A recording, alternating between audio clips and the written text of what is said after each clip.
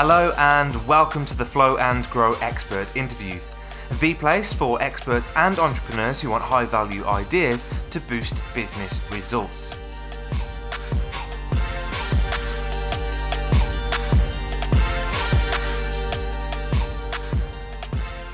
Hello, I'm Tom Bailey, and in this episode I'm joined by David Parrish, who is a global business coach, keynote speaker and author. So David, hello and a very warm welcome to today's episode. Hello, Tom. I'm really pleased to be here. Thanks for inviting me. Thanks for joining. And whereabouts are you in the world right now? I'm at home in England, just north of Manchester, on the edge of the Pennine Moors.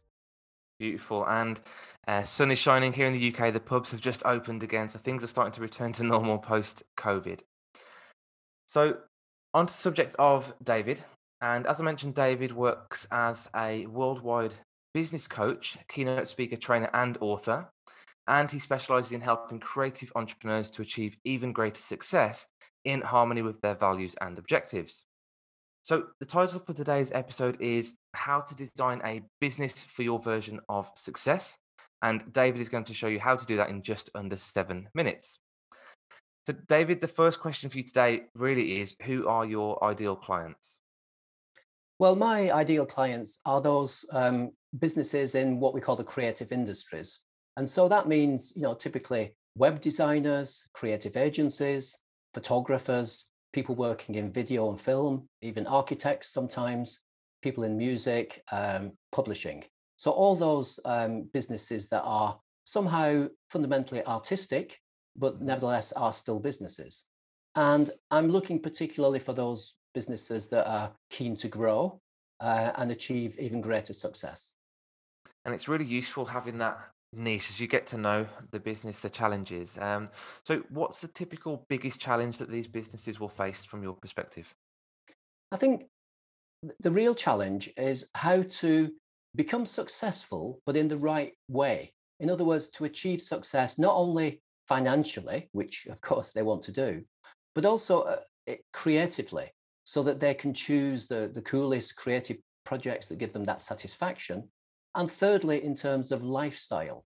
So I think it's really about getting the right kind of success. And that means that they need to carefully design their business, with a formula, instead of just, letting it develop organically and ending up in the wrong place.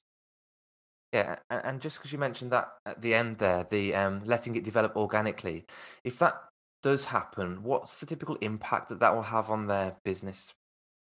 Well, in the worst cases, people end up in what I call having the wrong kind of success, Hmm. which sounds a bit daft, but I've come across many examples where people say, we've grown the business, and we now have, 25 employees and turnover of millions of pounds and top class clients. But I'm not really happy because I don't do the creative work anymore. I'm just Yeah, managing other people. And I am trapped within my own business. And because, and I can't take a holiday, and it's putting pressure on my family life. And so, in my view, that's a failure to design the business. And ironically, a lot of designers are guilty of that. They do fantastic design work for their clients, but the one thing they haven't designed is the business that will give them commercial, creative, and lifestyle success.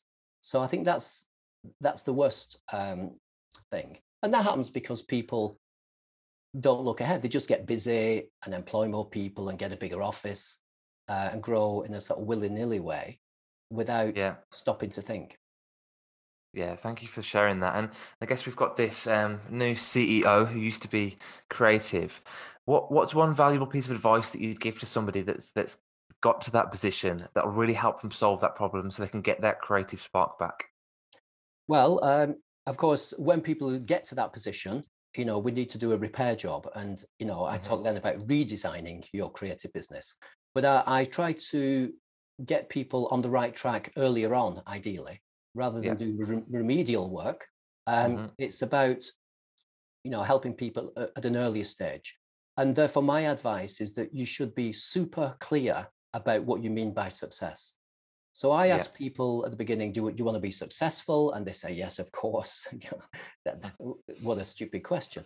But when Yeah, I ask them exactly what success means to them, it's different for everybody because it's a different combination of the kind of work they want to do, whether they want to grow, work in teams or alone, um, lifestyle issues. And we need to be clear about that so that we can get to the right point. perfect. And one question I always like to ask is if there is somebody listening who is a creative business owner, what's one valuable free resource that you might be able to offer them to really help them solve this problem from now on? Well, I've written a couple of books, and the first book Hmm. I wrote is actually about how you can combine creativity, your creative talents, with smart business thinking. So it's a Yeah. guide book on business, particularly for creatives. It talks about marketing, intellectual property, financial management, and it's called T-shirts and Suits: A Guide to the Business of Creativity. And I'm using T-shirts and suits as a metaphor for the cool creative people being smart with business.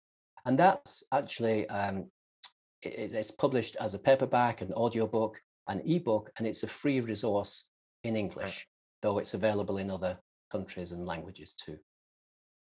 Right, and what I'll do is I'll share a link to that actually because I've got that in front of me here. So, um, www.davidparrish.com/products.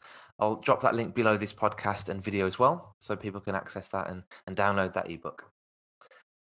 So, thanks for sharing. And we've got a couple more questions. This one's slightly off topic, and it's more about you, David. So, Mhm.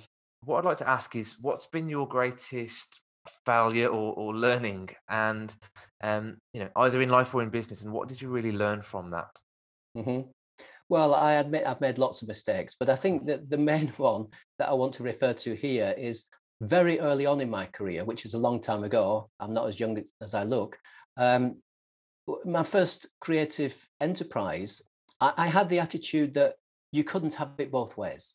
If you wanted to make lots of money, you had to sell out your values. If you wanted to stick with your values, you were never going to make money. And it's that kind of binary way of thinking, the starving artist and the only pure artist is a poor artist kind of Yeah. thinking. But and that holds you back. And I find some creative people still think a little bit that way. But I came to learn that knowing about business, you can use business tools and techniques creatively. You can use them in terms of your own values and your own objectives.